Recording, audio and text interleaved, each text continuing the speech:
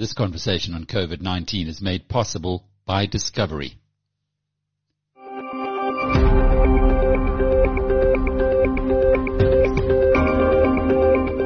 Hello, I'm Alec Hogg, and welcome to episode 68 of Inside COVID-19.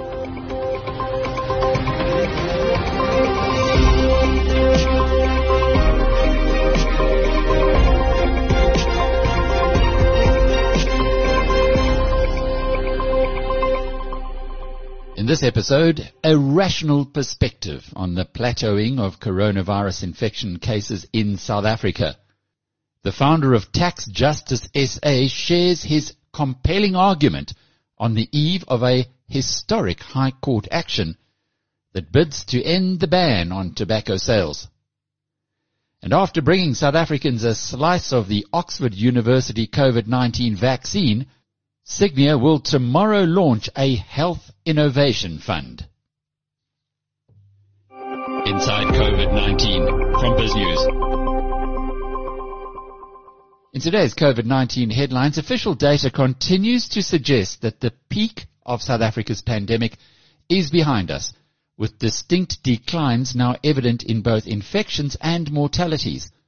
On Monday, the country reported 5,377 new virus cases. That's the fifth successive decline for a day and the lowest for any day since June the 23rd, and that's 6 weeks ago. Active cases, which offset new infections with recoveries, have now fallen in 7 of the last 8 days. On Monday, South Africa's active cases stood at just over 150,000. That's well down on the peak of 173,500 that was set 2 weeks earlier. The country's mortality rate remains well below the norm, with South Africa's 516,000 total cases ranked 5th of any country, but its 8,500 deaths only 17th on the global list. With 358,000 South Africans now formally having recovered from the virus, the country ranks 5th in the world on this measure. Globally, total cases rose past 18.5 million today, with total deaths hitting 700,000. More on the data, especially in what it means for South Africa, from Discovery Health CEO Ryan Noach a little later in this program. It's not only in South Africa where rifts have been created over the management of the pandemic. Today, New York City's health commissioner, Dr. Oxaris Babo, resigned over what she believes was the incompetence of the city's high-profile mayor, Bill de Blasio. She complained that instead of being at the strategic center of the response, what she called her department's incomparable disease control expertise was left in the background. Included in the slights against Dr. Barbeau's unit was the mayor's decision to take away its responsibility for contact tracing, which her health department has managed for decades, and give that responsibility to public hospitals which had never done it before. Here's some good news, at least for some of those experiencing lockdown-inspired cabin fever. South African National Parks today announced that accommodation at most of its establishments will reopen on the 14th of August. On the downside, visitors will only be allowed from within the province. Interprovincial leisure travel, one of numerous regulations criticized as irrational, is still prohibited. To enforce this rule, guests at SA National Parks will be required to provide proof of residence. Another much criticized regulation, the ban on tobacco sales, will be challenged in the Western Cape High Court tomorrow. We'll hear more on that story from Tax Justice SA's founder, Yusuf Abramji, later in this episode. Inside COVID-19 from BizNews. Discovery Health's Chief Executive, Dr. Ryan Noach, is with us to help us understand whether the big question can be answered in the affirmative or the negative. Has South Africa's pandemic peaked? Ryan, when I have a look at the data that's available to the public and looking at it from a non-actuary, a non-epidemiologist, it does look decidedly like we passed the worst. But how are you reading the data? Alec, thanks for having me again. And it does look like good news at the moment. And our analytics support consistent reductions in the number of new daily infections reported. That said, we have to be very cautious around the narrative of we've peaked. I think that caution is for two main reasons. The first is that we should not inform the public or allow the public, or every single one of us should not become complacent about non-pharmaceutical interventions. That means that social distancing, personal hygiene, real discipline in the way we're behaving every single day is more critical now than ever if we are to sustain these decelerations. And the second reason is there is always the possibility of a second peak. And even if we have reached the first peak, we could very easily lapse into a second peak, the likes of which we've seen in the United States and Israel and some other countries. That's quite frightening. So it's too early to get overly excited. That said, there is reason to be optimistic. We've seen that there have been steady decreases in the rate of new infections reported in most provinces. In Gauteng, we seem to have reached a peak in new infections reported around the 15th of July. In the Western Cape, it was as early as the 25th of June.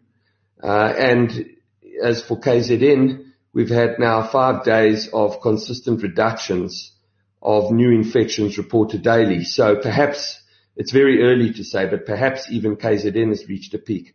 So across most of the provinces, we're seeing this, and this is very good news.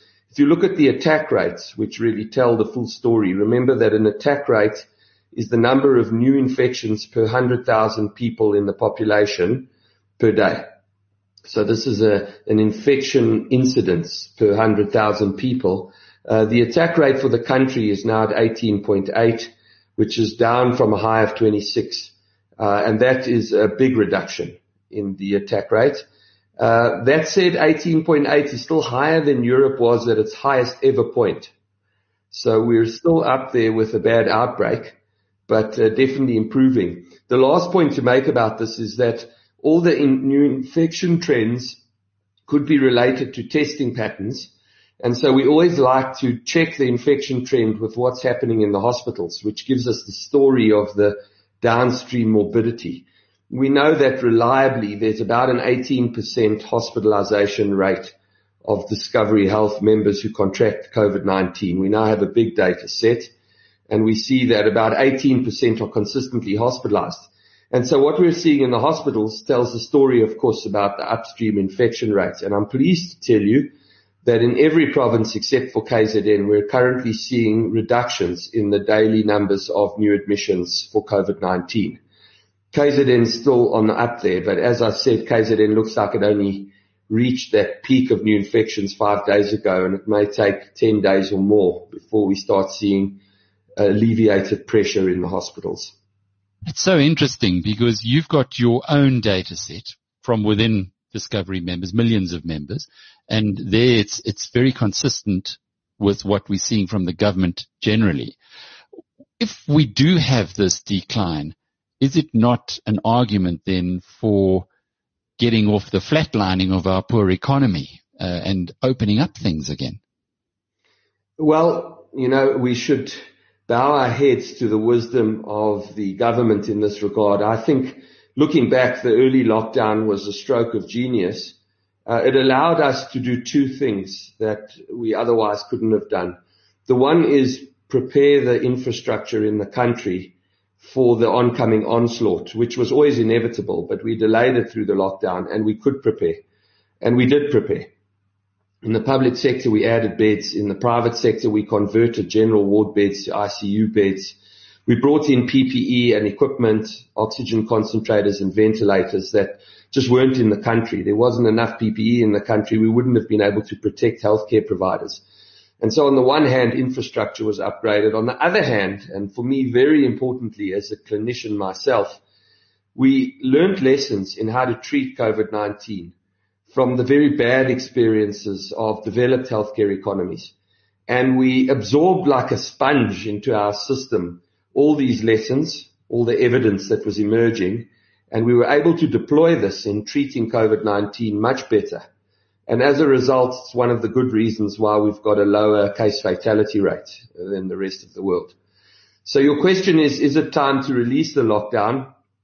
I don't know the answer to that. Unfortunately, I'm not the one to have to make the final decision. I would say the one thing that's very clear is that whatever we do from a regulatory perspective, we absolutely must maintain social distancing. We must maintain personal discipline, extreme personal hygiene, because those are the interventions that are going to have the biggest difference. My own personal view, Alec, is that the economy is suffering terribly as a result of both the lockdown and COVID-19 itself.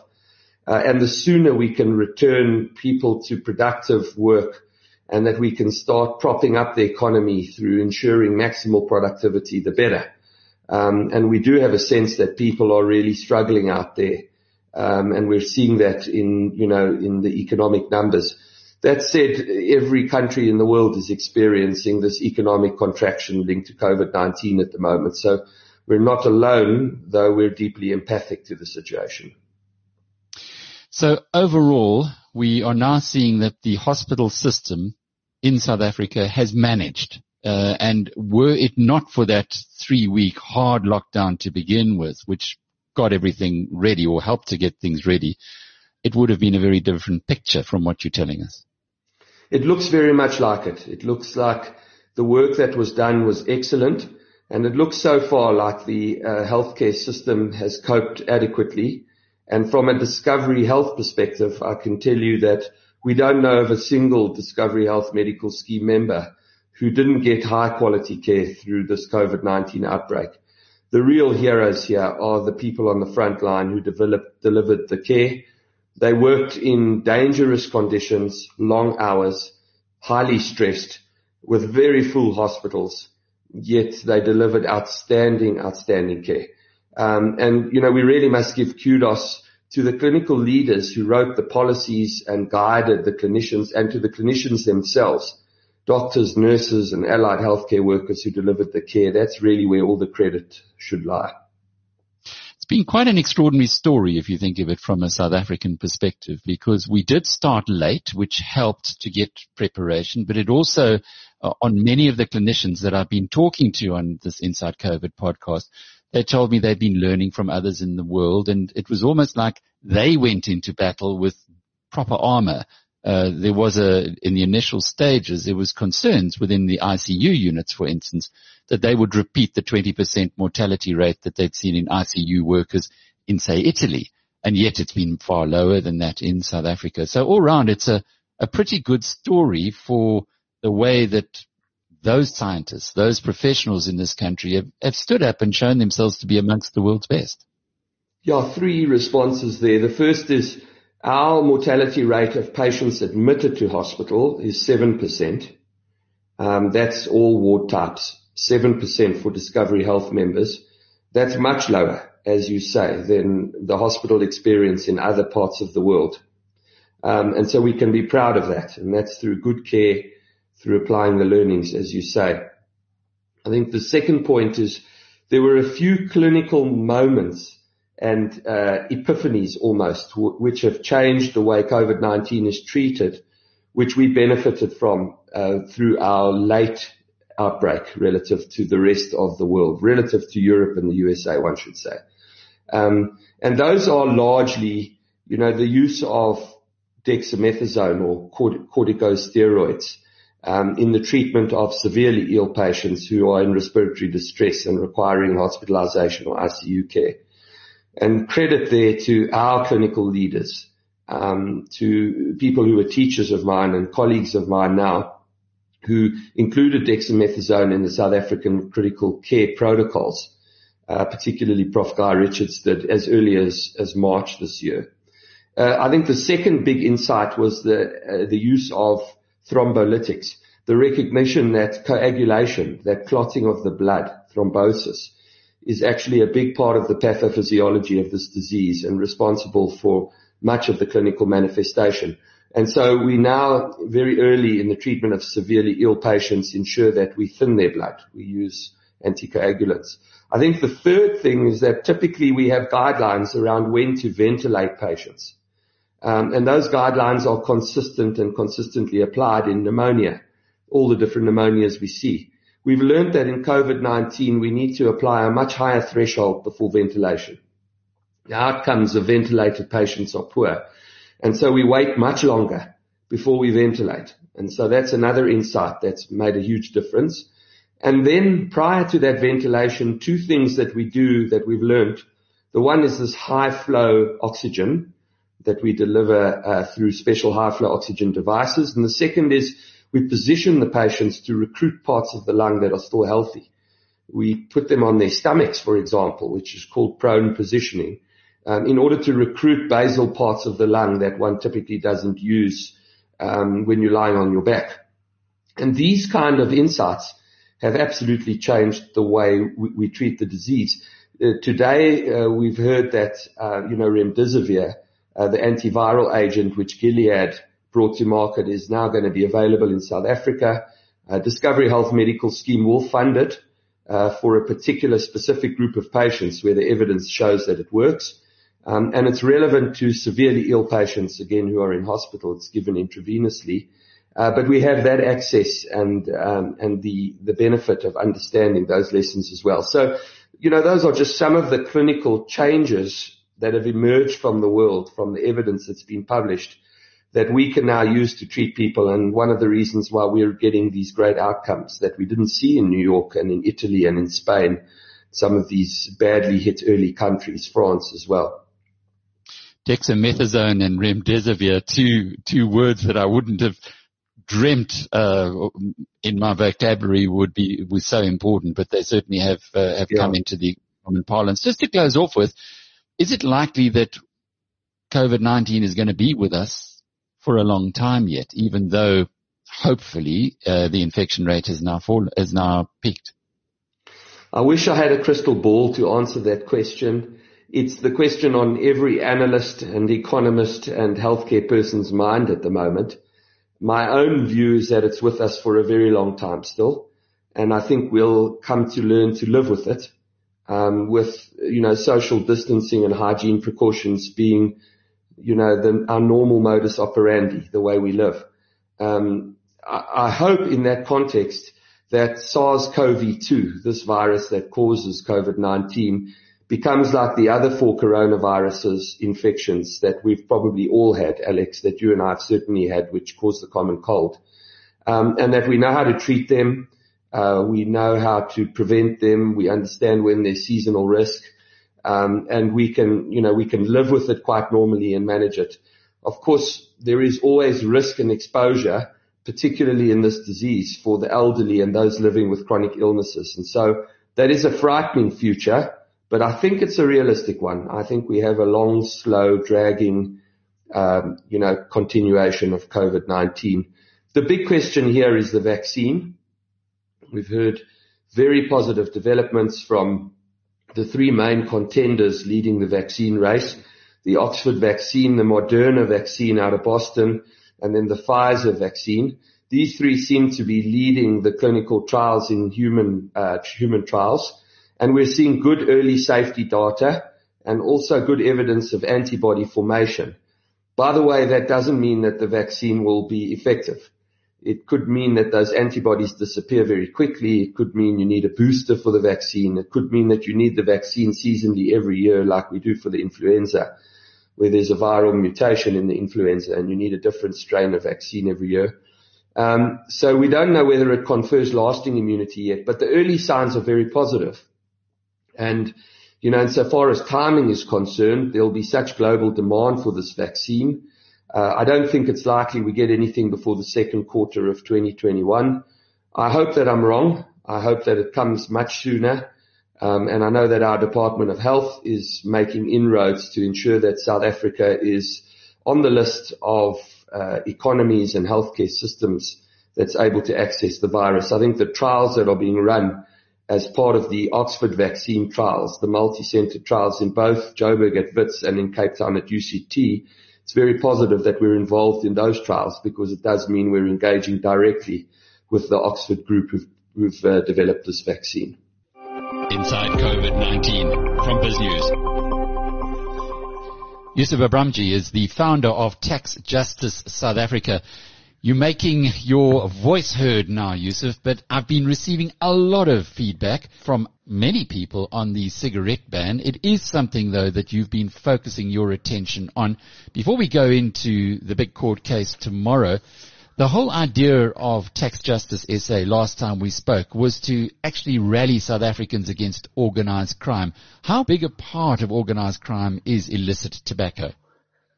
Hello, Alex. It's massive. We are talking of millions and millions of rands being pocketed by these criminals every day. Right from day one of the lockdown, when the government announced a ban on tobacco products, we raised our concerns because we knew even pre the lockdown that the illicit trade was thriving. An average of about 35 million rand, verified by Africa Check subsequently, is being lost to our fiscus every day in syntaxes alone. It's interesting numbers there. 35 million a day. We've had, 19 weeks now of lockdown? Yes. In terms of the overall losses, we are talking of about, 3-4 billion rand already. And that is in direct taxes alone. So we know the Commissioner of SARS at Kiswete is on record as saying that the losses from the alcohol and the tobacco syntaxes will run into billions and billions of rands. So I can't even understand the thinking behind this particular ban. And despite the lack of medical evidence giving a correlation between COVID-19 and smoking, one cannot understand why government is still adamant to continue with the ban on cigarette products. Now, you're aligning with the court case that's going to be heard tomorrow in the Western Cape High Court. You've issued a supplementary affidavit. Why are you doing it, and what exactly did you say in your affidavit?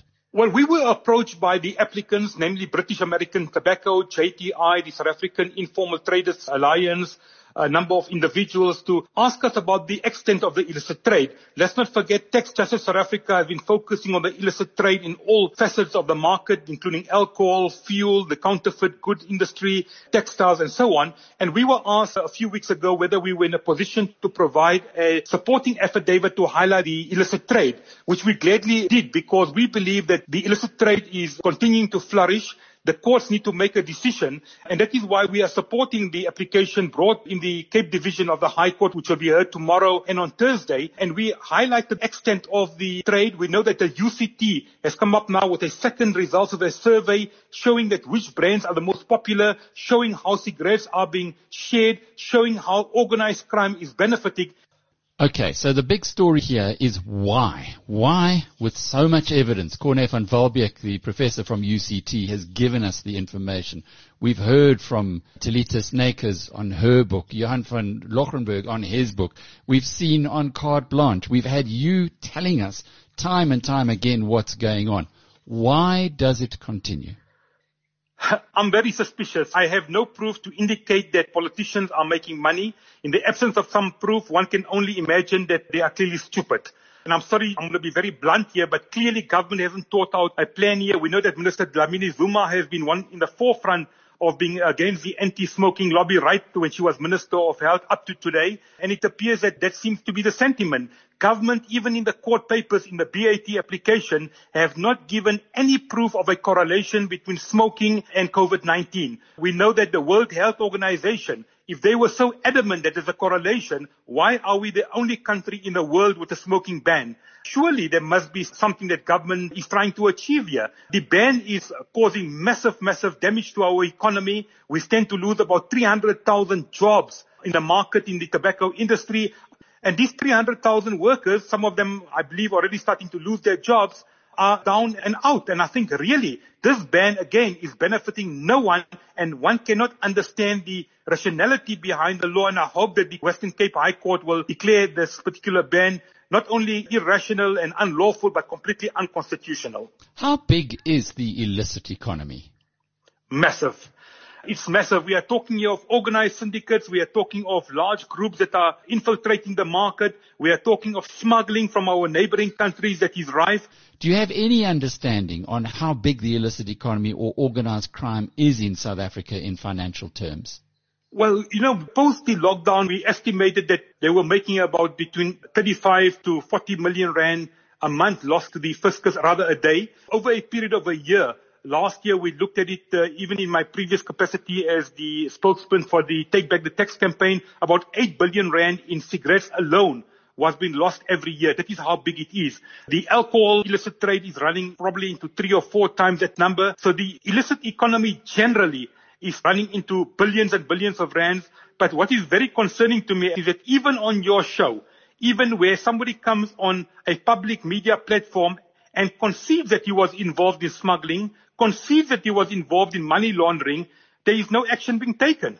So I have to ask, where's the willpower by our authorities to bring these people to book? There's no consequences. So I think the law enforcement agencies need to get their act together if we're serious about fighting the illicit trade.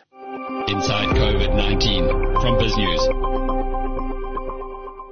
Well, very exciting news coming out of Signia, whose founder Magda Wadzicka is with us now. You guys are doing innovative stuff, Magda. Do you see yourselves as a big disruptor? We'll talk about this latest innovation in a moment, but is that what gets you up in the morning? Absolutely. I look for new products. I look for new themes, trends, ideas. So, we've had a Fourth Industrial Revolution Global Equity Fund. We've had the FANG Fund. Last year we launched the Signia Oxford Science Innovations Fund. And now the latest addition to the family is the Health Innovation Global Equity Fund. So yes, definitely an innovator. And that's, again, the time. It sounds, I suppose, a little opportunistic, but actually COVID-19 is changing everything. I think COVID-19 is a catalyst for rethinking a lot of things. And, one thing, particularly with my exposure to Oxford Sciences Innovation, has been this exposure to the healthcare sector. The market cap of the top 5 largest pharma companies outstrips the size of the entire JSE. Are they companies that you're going to be investing in this new Health Innovation Global Equity Fund? Yes. So the idea is 97% of the fund is in the listed space, investing in companies primarily in the healthcare sector. But the fund also has a mandate to expand into anything that's groundbreaking R&D, kind of in life sciences, biotechnology, nanotechnology, IT, genetic engineering, 3D printing. So, anything that is new in the field of medicine and provision of healthcare. And then, interestingly enough, obviously we looked at COVID-19, and there is a tilt to the fund in the sense that at least 50% of the fund will be invested in companies which are involved either in COVID-19 vaccine development or in treatment therapies or in testing for COVID-19. What about looking ahead, though? Is this COVID-19 perhaps just a flash in the pan that maybe once that's over, once the pandemic's over, things will go back to normal and the investment universe will then revert elsewhere? Alec, I think that COVID-19 is a wake-up call to the whole world because it has highlighted a lot of things. It has highlighted inequality. It has highlighted the inadequacy of healthcare provision in developed markets. Never mind emerging markets, but developed markets. The IMF loan, do you think it's a good or a bad thing? Oh my God, Alec, I'm so pleased that they will only lend us $4.3 billion and not more without conditions. They were in South Africa flogging their wares. They wanted to lend us more money, but any further lending would come with associated conditions of having to cut public service, which obviously ANC is not going to do. If I look at the future of the rand, and all I'm seeing is depreciation and further weakening, if we start borrowing in dollars, we are heading for a sovereign default within 5 years. So the very fact that we are unable to borrow in dollars without committing to conditions which ANC is not going to commit to is a savings grace, and savings grace for future generations. Wow. Well, thanks as always for giving us your insights here. Just to close off with going back to the fund, because it is an exciting development and unusual in South Africa. How have they performed these stocks, health stocks? Incredibly well, but there is a little bit of a timing issue right now. So you just need to strip through the noise Can you give us any update on the Oxford vaccine? So there was quite a lot of media coverage around it in the UK last week, and basically they think that they've got 80% probability of being successful. Obviously AstraZeneca is manufacturing millions and millions of doses, and it will be a 2-dose vaccine.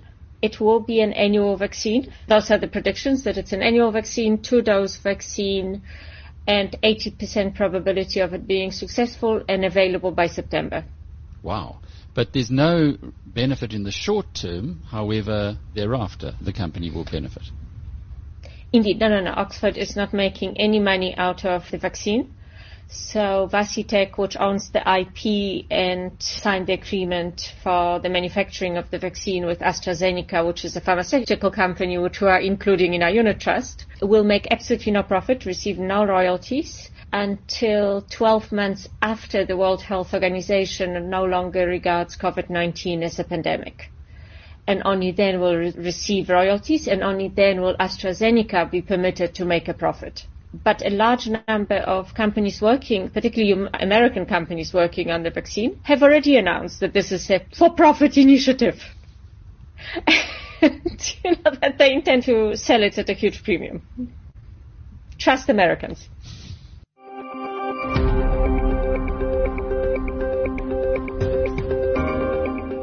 This has been episode 68 of Inside COVID-19.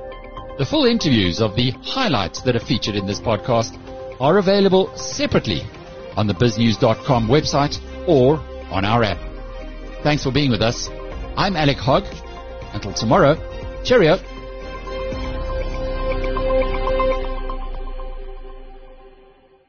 This conversation on COVID-19 was made possible by Discovery.